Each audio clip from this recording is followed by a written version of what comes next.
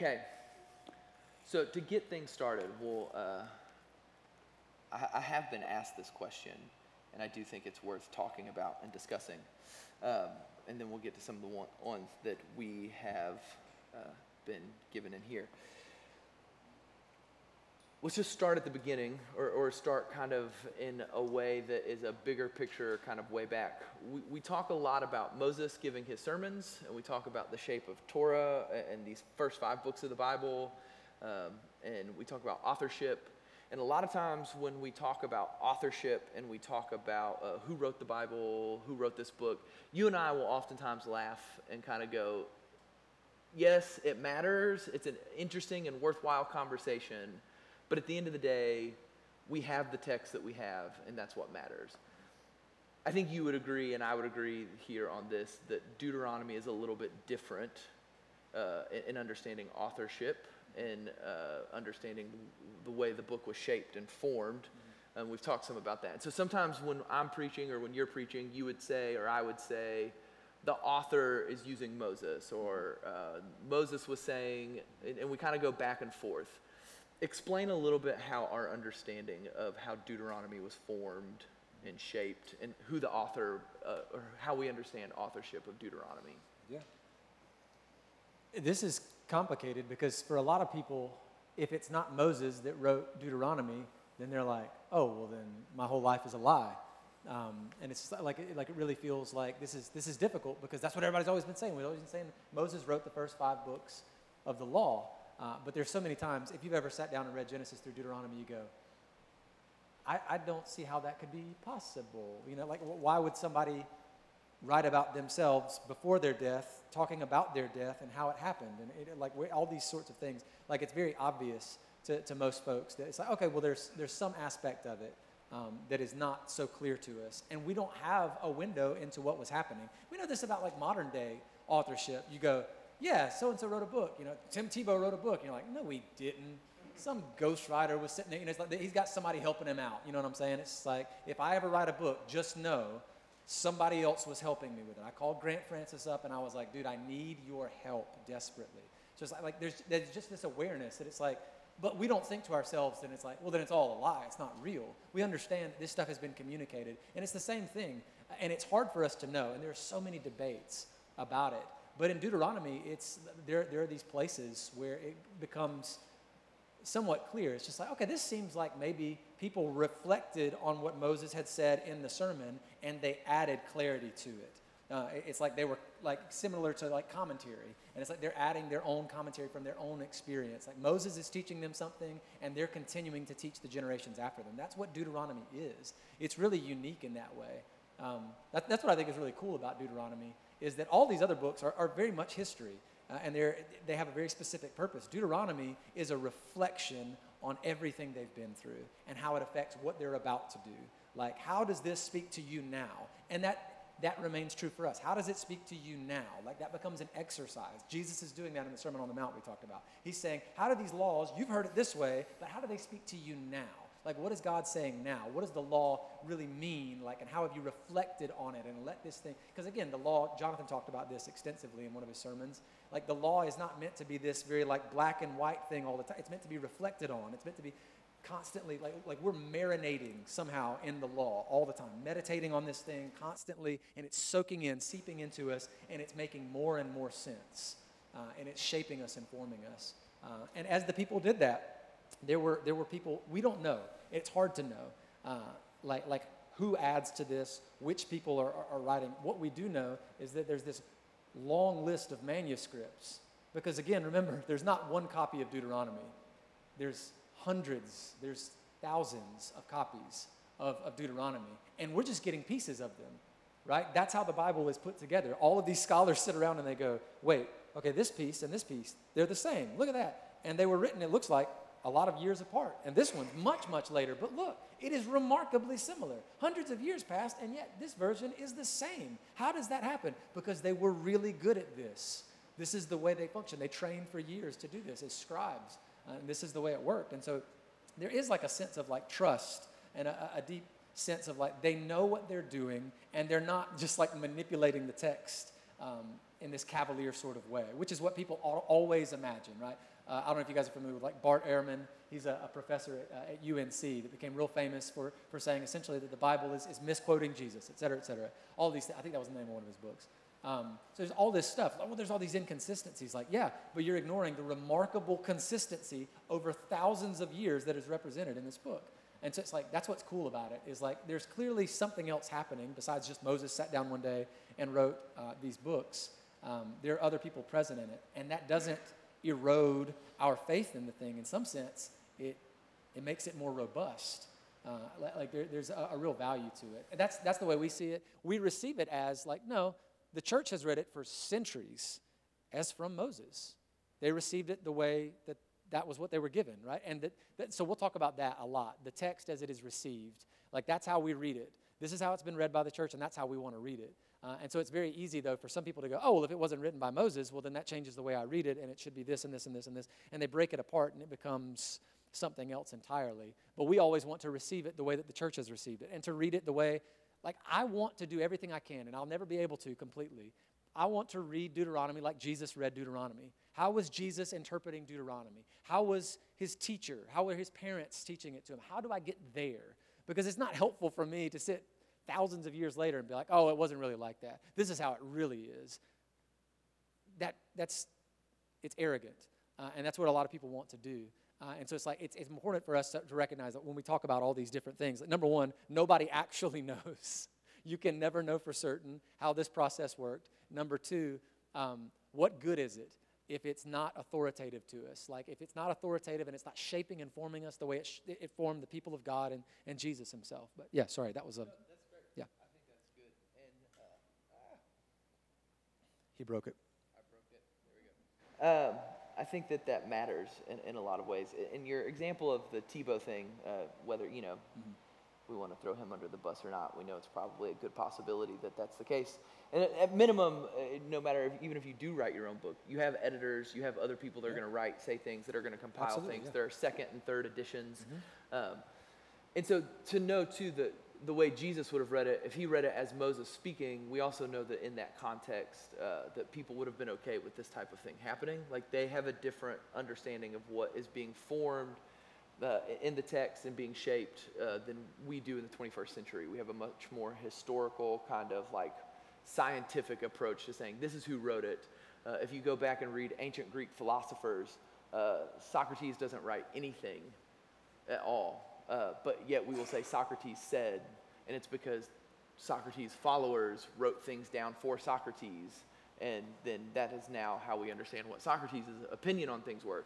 So in the ancient Near East, they were okay and comfortable with this, and we are too in a lot of ways that we don't always think about. But it matters, as you're saying, and I think you did a good job of explaining how we see it.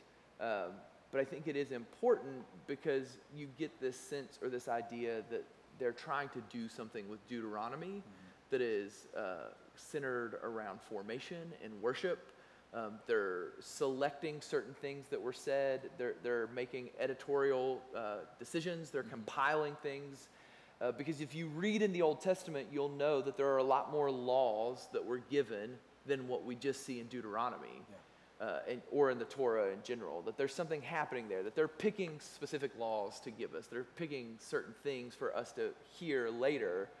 And then the author of Deuteronomy, whether that in this part we know is not Moses, because at the end they're actually going to talk about Moses' death. And so we know in some sense somebody wrote something that wasn't Moses. And they're going to talk about these things, and we get that they're saying that these are the ones that we want. These are the ones because we want you to understand that this is your story. And I think that that's why it matters in Deuteronomy. Something like Isaiah, maybe it doesn't matter quite as much, and there's a lot of controversy or academic discussion around Isaiah. We have our opinions on that, and they're mostly the same, but we, maybe are a little different on them at the same time, and it's okay. And we're like, it doesn't matter.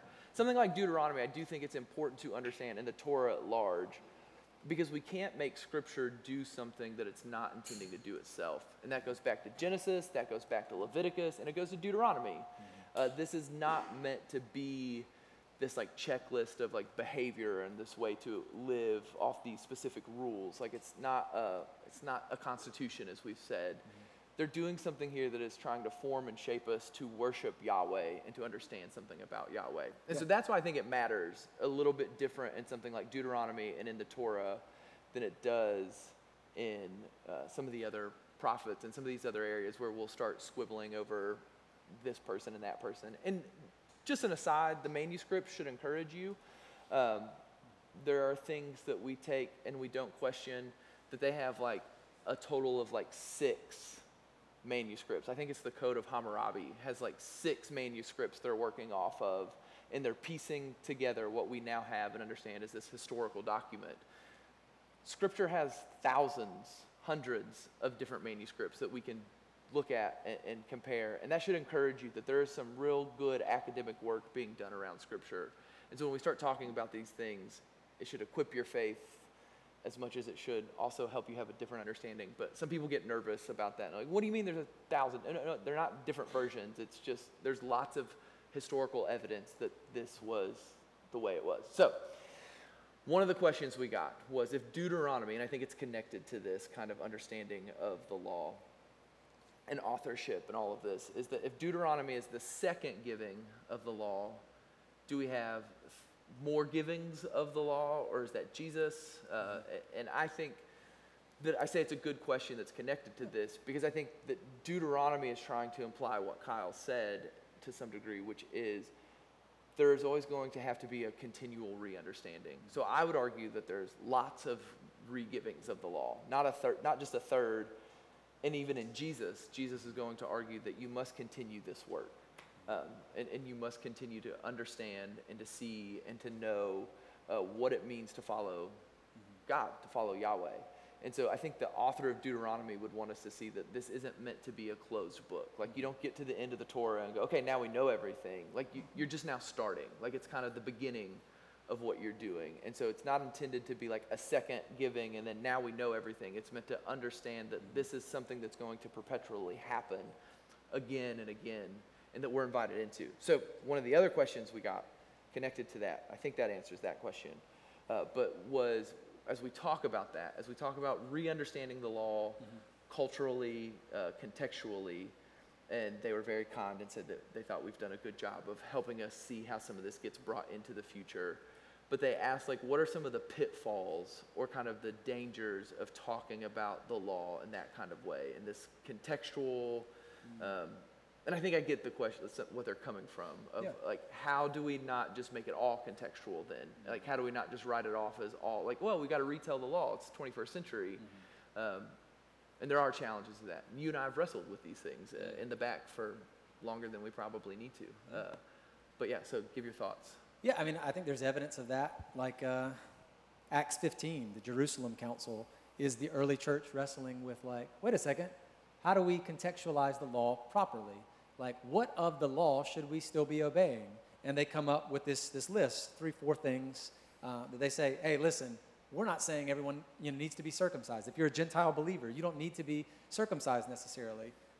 You don't have to do that. Nobody is constrained in that sort of way. Nobody would do that. But that was a huge argument in the early church, right? But it's like, well, you should be careful about eating food sacrificed to idols, I think, or food with blood in it. Like, so they were specific about these things. So it's like they created this. And it's because they sat and they reflected and they prayed over these things. But yeah, like I think, number one, so that should tell you the conversation on contextualizing these things has been going on a long time, and it's an important one. Like, we can't ignore that. But yeah, there is a danger. You have to walk with wisdom when you start talking about those kinds of things, because, like, obviously all of us are going like, yeah, I mean, we don't expect that any of you as women will come with your heads covered into worship, and I don't expect that I'll have to cover mine, uncover mine each time I come in. It's just like, my brother-in-law is wearing a hat, and I'm not bothered by it. But it's like my granddad would have lost his mind, right? Drew will stand up here and lead worship with a hat on, and it's like, we don't lose our minds. We're not uncomfortable with that, because we recognize that we're contextualizing these things. We recognize that that's not necessarily that important. In our context, it doesn't communicate anything specifically important. And so we kind of like move beyond those things. And always in the conversation, you end up with conversations on sexual ethics, inevitably, on the role of women in the home or in society, whatever else. And it's a thing that you have to walk with care, because the New Testament seems to be doing that. Again, they're reflecting on this, they're contextualizing certain things and saying, hey, you can set that aside. You can move beyond this because there's this newfound freedom that we have in Jesus. If Jesus has fulfilled the law for us, then it has to change the way we see the law. It sets something different up. What it means to fulfill the law is not what we imagine it to be. It's already been done in Christ. And so it doesn't mean I throw out the law, because clearly Jesus says I've not abolished it, but it means I reflect on it and I continue to live my life according to it in wisdom, right, and in discernment. And that's not something I do by myself. That's not something I sit at home and I say, well, you know what? It seems to me that this is what should happen. It's like that is, I think, foolish. And I think that generally in our society, the way things work, that is not how they were doing it. That's not at all how they were doing it. They were not comfortable with that idea. So they were doing this together, reflecting on this, and it was something they were very cautious about. And again, that's part of what, like, you talk about something that's happening over and over again. Deuteronomy is like a second giving, a third giving. Like if you read the rabbis, like Mishnah or Talmud, I don't know if you guys are familiar with this. You can check that out. These are rabbis who sit for hundreds of years, and they say, what do you think this means in the law? How do we apply this in the law? And they've got different opinions. And some of these guys are kind of outliers, but generally they stay pretty close to one another. Yeah, I have a slightly different interpretation of this, a slightly different understanding of this. I think this would look this particular way. And that's some of what Jesus is doing. Jesus is approaching that. He's addressing some of those controversies that you know nothing about a lot of times, that we don't always understand or know that are going on. But yeah, that's important to recognize that contextualization is something we have to be very humble about. Mm-hmm.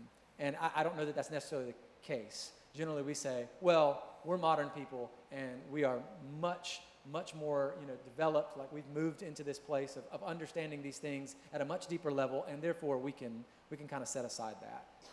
And that's a thing that happened in the early church. Marcion, if you've never heard about it, check Marcion out.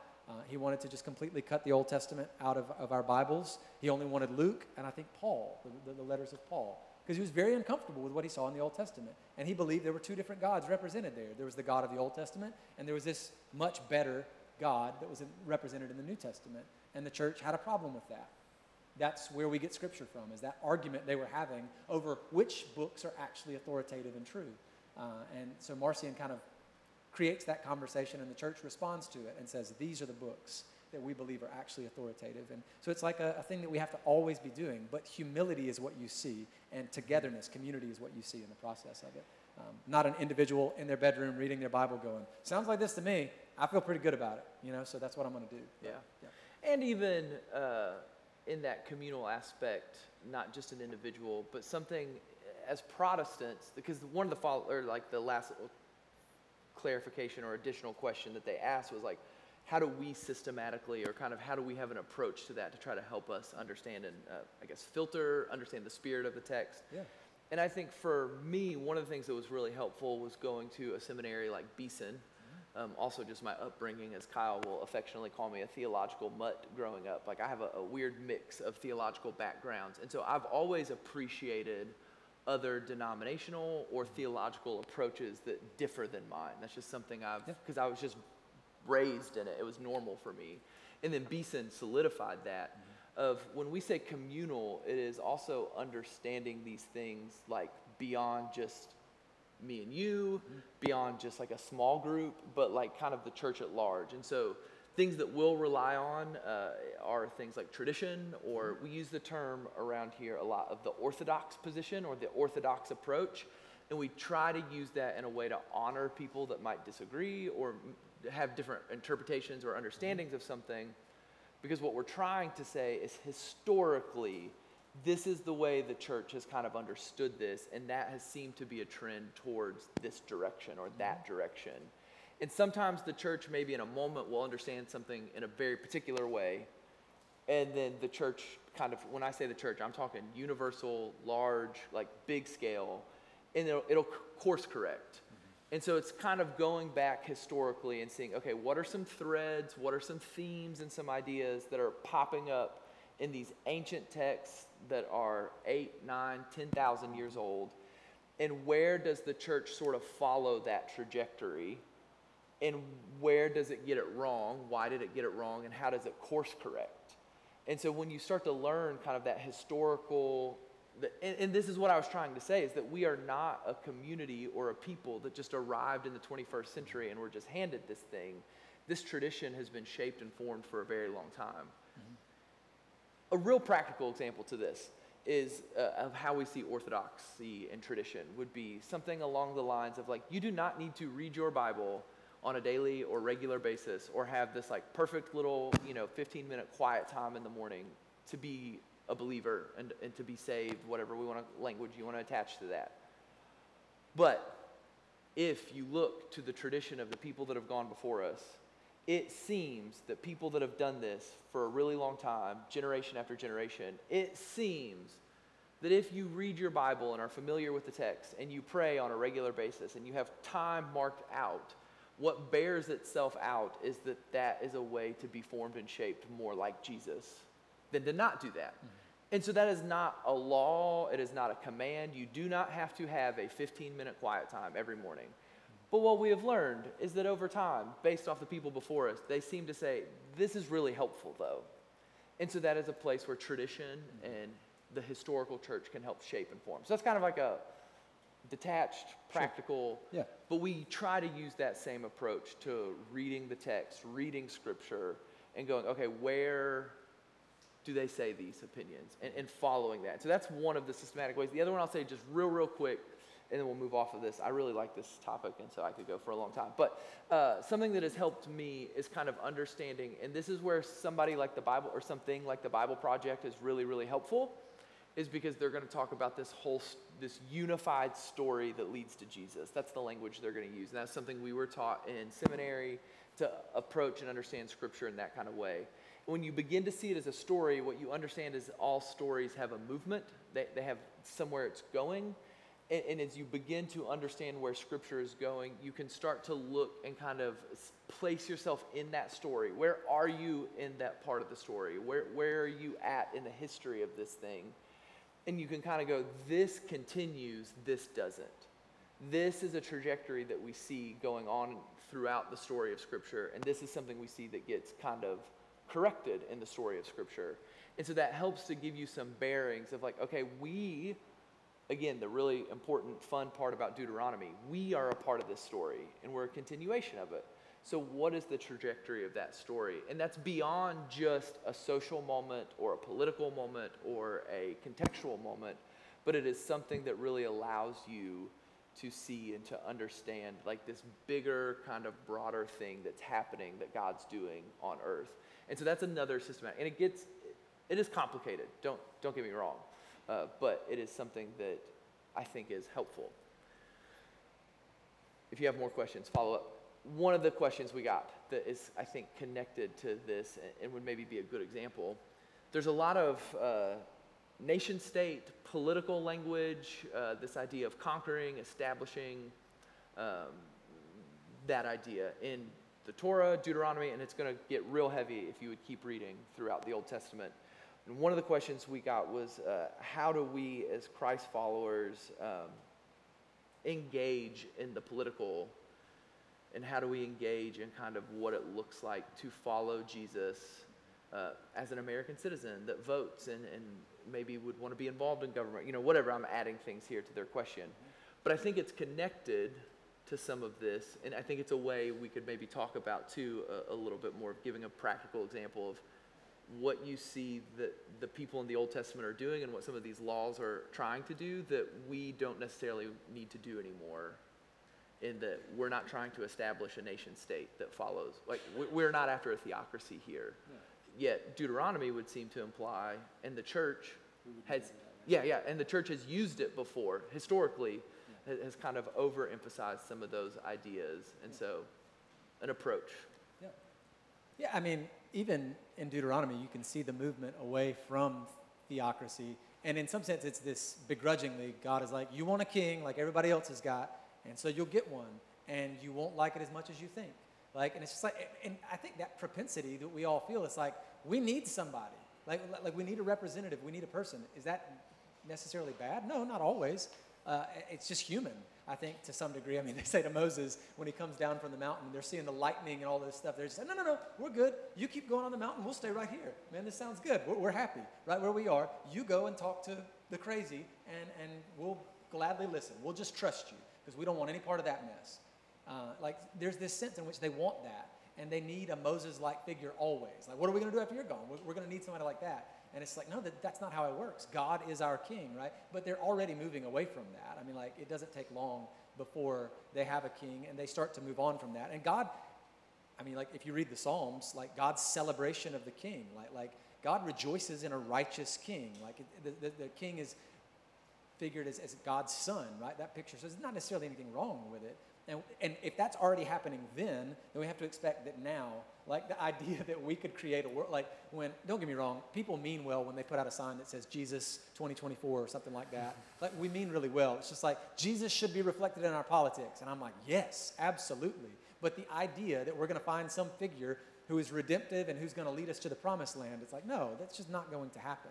Like, we have to, at the other end of the process, just kind of go, or the other end of the spectrum, say, that's not going to happen. No matter who we put there, will be flawed.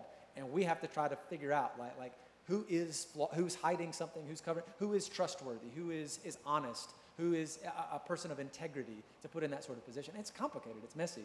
But yeah, I would say, in terms of what it looks like, the Old Testament is full of like warnings of all these scenarios where it's like the people of God begin to connect their own sort of political ideas, their own political goals and desires. Like, that becomes the forefront of what's happening in Israel. And it's like, that's what makes them feel like they're going to be okay. And so sometimes they'll go into a battle that God has told them like they shouldn't. It's like, nah, we feel good about it. That's what we should do. And it's like, that's foolish. Don't do that. Or like in Jeremiah, like Jeremiah says that the people, they say that they're going to do, like, we're good. Like, we can continue to live in sin. Like, the king is signing off on idolatry. All of these false prophets are saying it's okay. And they say, what? The temple of the Lord, the temple of the Lord, the temple of the Lord. But it's like, it's kind of like us being like, this is America. Like, we're God's people, man. Like, this is a nation that was founded on Christian ideals. And therefore, like, we're good.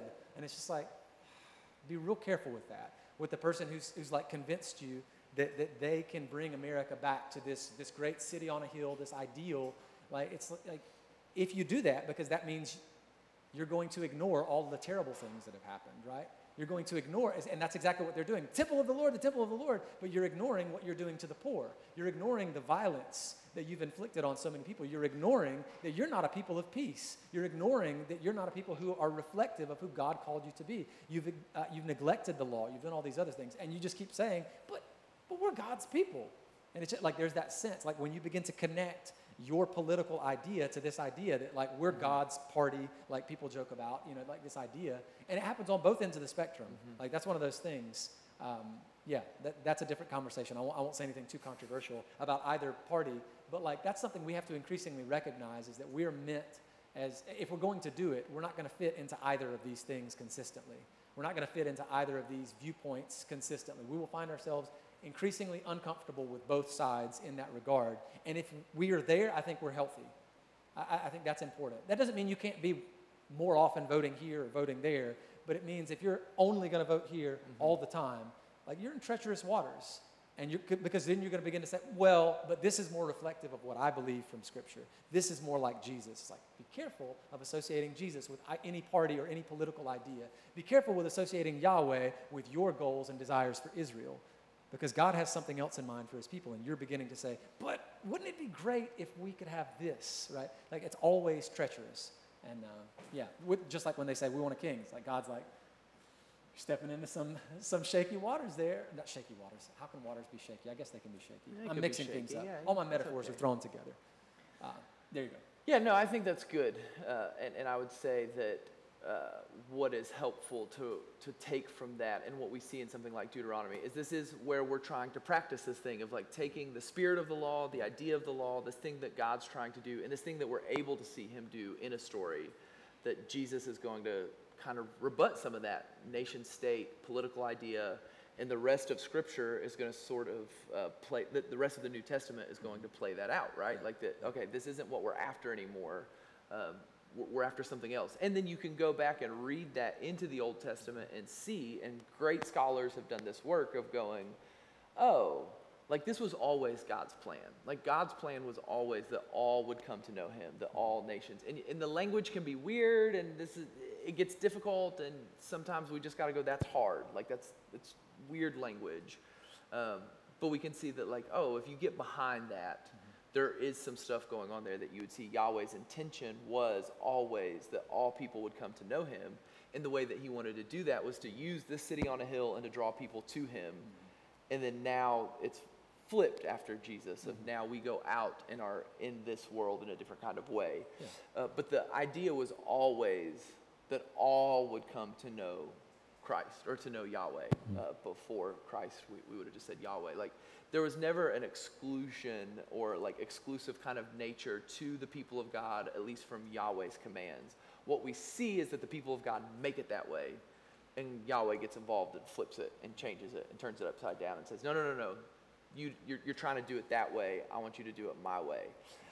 And so in that, then I think with politics, things of that nature, as long as you understand, as Kyle said, like it is good to be political. We're all political. You can't exist in this space that we find ourselves in the 21st century and not be a political being to some degree.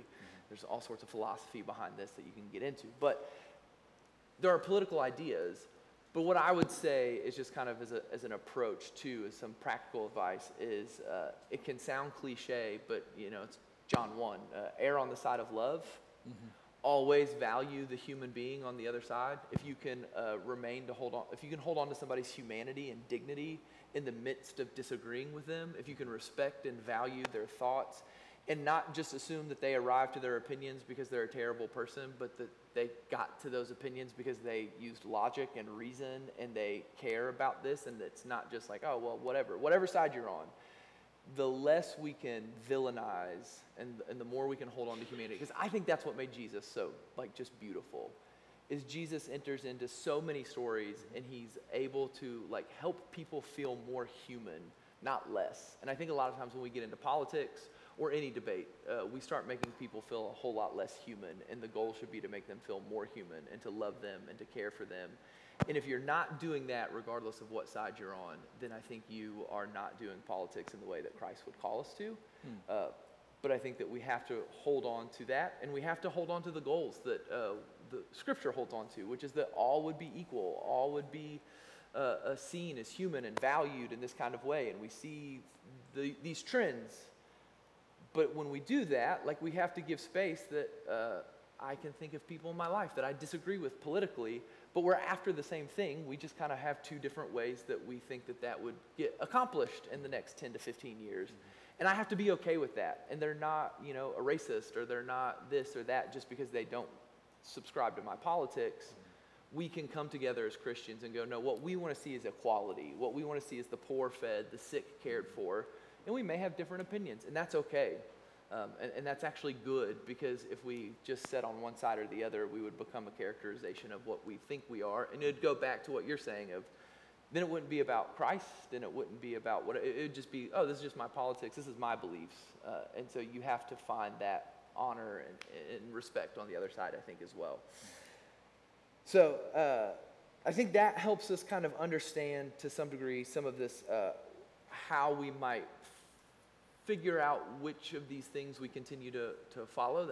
We've got this question asked a couple different ways of how do we determine which laws we should follow, which laws are for today, which laws are for then, and that contextualization. And I think we're getting at some of that. If that question needs to be further expounded upon, we can. But I think that's we've talked about that to this point of understanding how there's this way in which some of this it's the heart, it's the essence, and it's putting yourself in the story, it's seeing the story, it's reading it in community. And so, we'll jump. Oh, go. I mean, yeah, with Scripture, there were a few tests that they used, what makes us include a book in the Bible? Why is it? Because there's a lot of things that were written that are not in your Bible. There are a lot of books that they valued that were something they read for their own encouragement and understanding and growth. They saw as wise, but they did not include in the Scriptures. And that happened both in the Jewish Scriptures, in the Hebrew Bible, and in our own Old and New Testament, as we call it. But they use terms like canonicity. The idea is is it in lots of other places? Do you see this book? Do you see this idea, this law? Do you see it represented in a lot of different places? Do you see it represented in all of these different by all these different voices, right? Do you see apostolicity was another thing they would use. The idea is like, is it connected to the apostles? Is it connected? So it's like, is it connected to these authoritative figures, or is it outside of the realm of that? Like those sorts of ideas, like those things were really important. Apostolicity, canonicity. What's the other? I'm trying to think. Doesn't matter. I don't want to get you guys too lost. But the church had these systematic means whereby they would work through those things and say, wait, we see this law continuing to be. And again, like when we start talking about things like women or sexuality or whatever else, you look and you go, no, the New Testament shows people who've reflected on those things and are still kind of holding to them. It also shows people who've reflected on these other things and they're not holding to them. And there's like this level of wisdom. So it's like, I think we have to follow in that tradition of trying to create. And I do think it's helpful to have some sort of like consistent means of doing that. And I think the early church demonstrates. So we can talk more about that. Whoever asked that question, we can talk more about that, because I think that's a long conversation. Like, okay, how do I look at a law and break it down, almost like it's a case study? Here's a law. How is it not authoritative or authoritative in my life? Like, that is a complicated work, and that's not something we could answer like here, because yeah, there's so many. But yeah, we could walk through something like that. I'd be interested to have that conversation. Continue. One of the sub-questions I forgot, I think this is worthwhile, because I think a lot of people would maybe have the same question even if they didn't ask it. Like I said, this question got asked multiple times already this morning, but the sub-question was like, is it the ones, like the laws we follow, is it only the ones, or is it mainly the ones that we see repeated in the New Testament, things like that. And so Yeah. what I would say quickly is not exactly, sort of. Sure. But even going back to your case study idea, is that gets back to this idea of the laws can't be like what you're saying. Like, I think it's helpful as you take that out. Is they were never intended to be just a rule book or just like, hey, here's these 10 things. Yeah. You're going to see that they were always meant to be something that helped shape and form you into something else, and that was meant to bring wisdom and insight. But it's like our 21st century minds just really, really, I think, struggle with hearing the word law, hearing the word rule, hearing whatever it is however we want to talk about it, and going like, oh, well, so then I'm supposed to either do it or I don't. Either it is or it isn't. I'm right or I'm wrong. And it's just like, that's just not the philosophical framework that they had for the world that they were living in. And that's hard. And that's where it does get messy and challenging, and you do have to wrestle with it. And so, yes, the New Testament is helpful because you see that historical kind of narratival theme continuing. But Paul's and Jesus, I mean, Kyle preached on this, that like Jesus is going to break all the laws and then also fulfill them. Paul's going to say that everything is permissible, but not everything is beneficial. Yeah. And so like you're getting at this kind of wisdom idea that comes in behind it. This is an aside. We'll answer this one. I think you could probably answer it relatively quickly, and it's breaking with the theme that we're on to some degree. And you actually need some of the story before Deuteronomy to help answer this question. But they're asking about Moses and why Moses wasn't able to enter into the promised land and what that means. And for them, it feels as though it's something that goes beyond like kind of personal understanding. And it doesn't always seem fair, and it doesn't always seem like it's something that, I think I can commiserate with them of this tension behind Moses. It's like, why doesn't he get to go? Like, it does seem unfair. How does it tell us that Moses didn't get to enter in? And then the last phrase in the book is like, no one since Moses has arisen that was like him, who saw God this way, who talked to God this way. It's like, so why doesn't he get to go in? I don't understand. This doesn't make any sense. Like, why would he not get to go in? Like, why could we not just fix this? It's the same way with Saul to an extent. Saul is a king. It's like, he made like 2 mistakes. Yeah, he's an idiot, but we're all idiots. Like, we all mess this up. Like, why does he not get any grace? It's like, Saul, out. And it's just like, God has determined this. And yeah, there's a level of mystery to it, like understanding all those things. But a big part of the book of, especially like if you read 27, 28, 29, is this picture of consequence. God is articulating that it's like what you do has consequence. And it's just like naturally it has consequences. By God's hand it has consequences. God will choose to bless them for obedience, and he will allow terrible things to come on them for their disobedience. And it's like there's this dynamic, like how do we know where it's just natural consequences for doing terrible things, because we recognize that happens, and God giving consequences directly to his people for doing terrible things or whatever else. That's a hard thing to know. But that's a big part of the conversation, and I think it's preserved that way, and Moses doesn't get to enter in because like this is going to be a part of the story. You read Joshua, like a few chapters into the book of Joshua, right after Deuteronomy, you're going to step into all of this stuff, and you realize like here's a man who's done something foolish. God says, don't steal anything from Jericho. It all needs to be destroyed. You don't need to hoard gold and jewelry and whatever else for yourself. And what does he do? Achan keeps it for himself, and his entire family suffers for it. And the people of God suffer for it. They lose this battle, this whole thing. It's this picture of like there's consequences not just for you. What you choose to do with your life, it affects you and others. It has effects. There's consequence for all these things. And it's like Moses is a picture of like really painful consequences and not necessarily God's anger. This is just how God's economy works to some extent. It doesn't mean God doesn't bless people who do terrible things. It happens all the time. David is a picture of that. Like here's a guy who's pretty terrible. He's at least as terrible as Saul, and yet somehow God sticks with him. And it's just like we don't know. There's not a whole lot of understanding to that, but there's clearly something going on, and what God knows of Moses' heart, and that we don't. But yeah, I mean, there's not necessarily a great answer to why he's excluded for this one episode where he chooses to strike the rock rather than speak to the rock and get water out of it. Yeah, that narrative's a little earlier, not in Deuteronomy. Yeah. I think this would be a good place. We'll land this plane. I think we've answered most of the questions, and I'll kind of combine two here to tag on to what you said, and we can move into our time of communion as well. But one of the questions, or some of the questions we've got around this idea of like themes and ideas that we hope to like take from the series, and one of the things I've said repeatedly while we've been preaching is this idea of like understanding our story, the place we find ourselves, both now and in the context of this overall arching thing.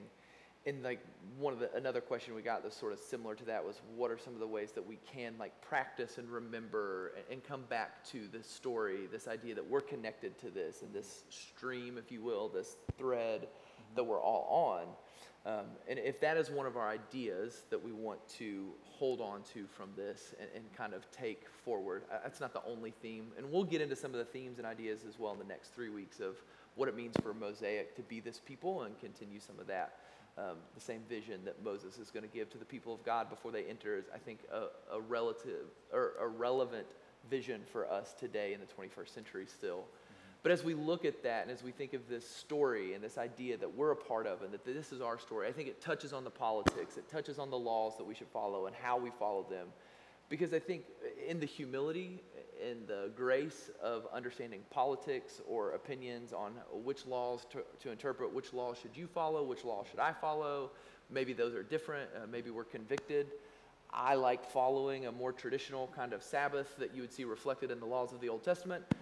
Kyle's family doesn't practice that in the same kind of way that we do, and yet we both like love and value and cherish that like heart of what Sabbath principle means for us today. Like neither of us are wrong.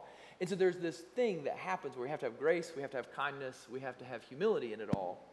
And I think that in the politics and what you see in something with like what happens to Moses and in David and some of the kings and prophets that are going to come before us, the thing I love about Scripture is that they don't hide the failures. They don't hide the sticky stuff, the difficult stuff. The authors and the people that put Scripture together in the history of the church, we don't try to sort of sweep all of that under the rug. And instead, we sort of embrace this idea that we're broken, fallen, that there's something that we lack at times, that there's ways in which we mess up, and there's grace and there's forgiveness offered to us through God, and that Yahweh is always attempting to restore this back. And I think that it is helpful to come back to this idea. And when you place yourself in this story and you see Moses, and for whatever reason, and I have questions too, that like, why doesn't exactly he get to go in it? It does seem unfair, but nonetheless, what we see is that Moses can be spoken of the way he is at the end of Deuteronomy, and can also have some pretty large failures as a leader. And Abraham failed as a forefather. Isaac and Jacob are going to make huge mistakes. And the story of the people of God is never trying to hide that. And it is always trying to acknowledge it. And it affects how we talk about politics, right? Because we have to understand that I'm no different. You're no different. And you're arrogant to think so. If you think, well, I've got it all figured out and I don't make mistakes and I'm all good and I'm not biased or any of these things, like I've just got it all. And it's like, well, don't you think that maybe you have your own biases and your own opinions? And we're all, as Jesus will say, like we're mixed. We're wheat and chaff. Yeah. And there's going to be a separation moment. And the idea and the hope of living this life and following Jesus is that we become more and more wheat. And that there's something that when the separation happens, that there's something there that's substantial and that's eternal and that we're pursuing. And this story tells us that that's not always the case for humanity, and that humanity's mixed up and that there's lots of failures. And then when we look at a world where there is failure, where there is shortcoming and there is evil and difficulty, we're given a narrative and an explanation for it.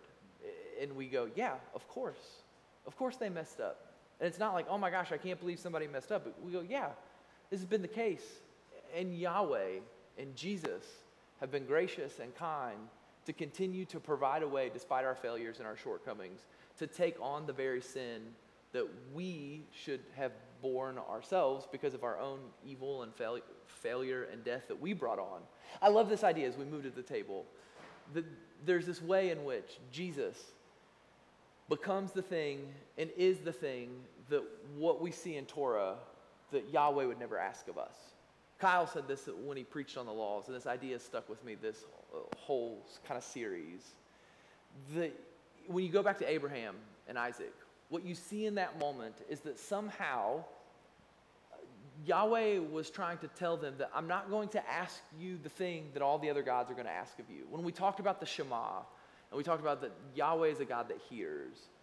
The other gods have power. The other gods have rules. The other gods have things, and they will help you along the way. Money, serving money and letting money serve you, whatever you think, like that's going to be helpful, right? But once it uses you, once it runs out, once you fail it, once you no longer are helpful towards it achieving its goals, those gods, those systems, they will spit you out. They're done with you.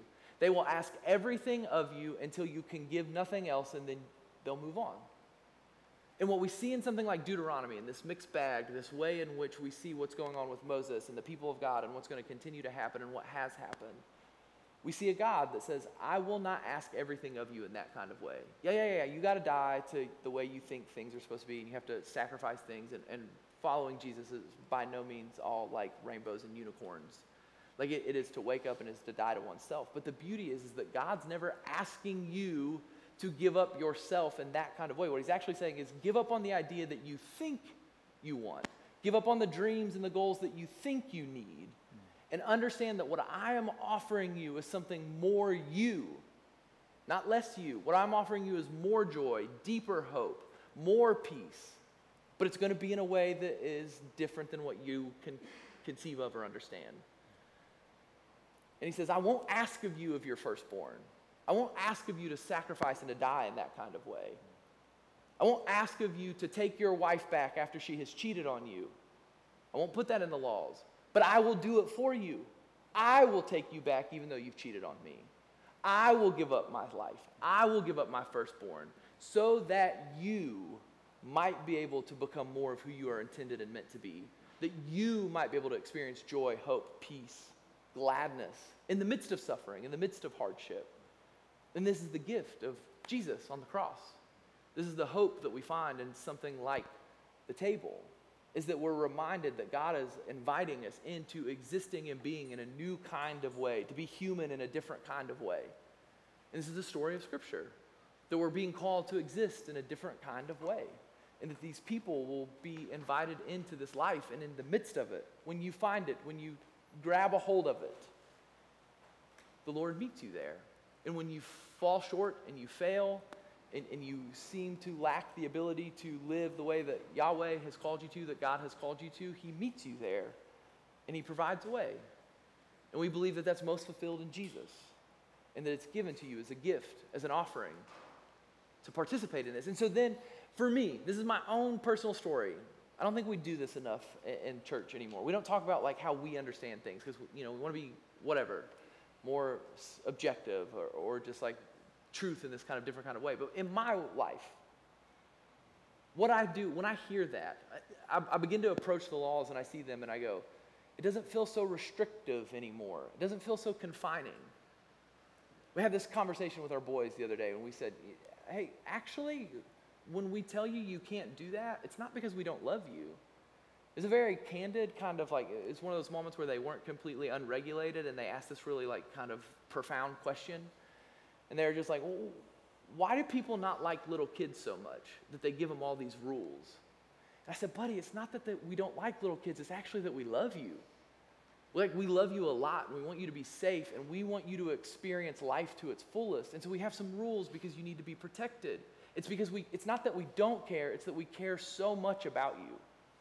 And we want you to have this experience. And I see when we start talking about Jesus and Yahweh in this kind of way, what he's inviting us into, what he wouldn't ask of us that he asks of himself or that he does himself, is this beautiful picture of a God that's inviting you into a life that makes the laws not feel quite so much like that they are restrictions, but they're actually freedoms and they're graces. And we get to come and to participate in that life in a different kind of way. And it makes me see the things that he would ask of me, not as like, oh my gosh, I can't do that, that sounds terrible. But it goes, okay, this is going to be really hard, and that's not what I want to do, but I trust. I trust that you wouldn't ask more of me than what I would, need to give up. That whatever this is, that this is an invitation into more, just like it is in the garden, just like it is at the tree. It was never that they weren't supposed to have the knowledge of good and evil. It's that they were supposed to have it in the way that God intended them to have it, on his terms. And once they took it for themselves, things went awry. And so that's the invitation and the gift of who Jesus is and what we're being offered today, here and now, in this story. And as we come and we return back to it again and again, practical ways to do that. Pray the Shema.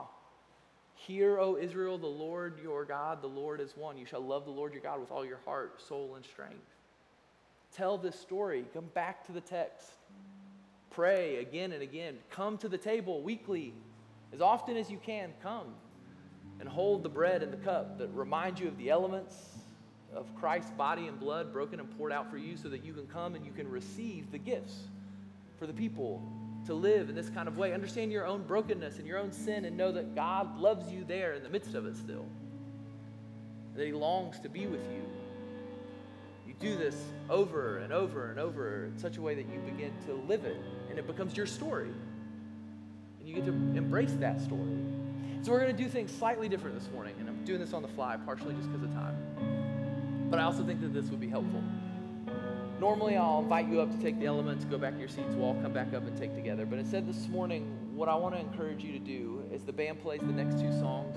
Just come as you see fit. Come whenever you're ready. Come, take the bread, the cup, the body broken for you, the blood poured out for the forgiveness of your sins that represented all that was there in the Passover meal that Christ celebrated with his disciples before his crucifixion. Come and receive these gifts. Remember and reflect on who Christ was. And just with the people around you, person behind you, whether you know him or not, just turn around and look one another in the eye and say, the body broken for you, take and eat. The cup poured out for you, take and drink. And embrace this story amongst ourselves. And be reminded that this is our story, and we're invited into this, and that this is our forgiveness, this is our grace. And as we do so, we're meant to embody this and embrace it so much so that it changes and forms us and shapes us, that we can then be this gift to the wanting and waiting world around us. That we can continue this story and extend this invitation to others, that they might know and experience God loves them and cares for them, and that there is a narrative, and that there is an idea, and that there is an explanation, that there is a hope for all the brokenness and loss that we see in the world. So as the band plays, they're going to play two songs, and then Kyle's going to speak a benediction over us to end us. But just come, grab the elements, go back to your seats, take with those around you, or take at the table by yourself if you'd prefer to do it that way. But just allow the Holy Spirit to speak and to move in these moments. I'll be in the back. Love to pray with you during this time, before or after communion. Talk to us after the service. If you had questions, continue to ask them. We love this part. We love talking and dialoguing and discussing what it looks like and what it means to allow the scriptures to shape and form us in such a way that we can become more like Christ. So come, receive the gifts of God for the people.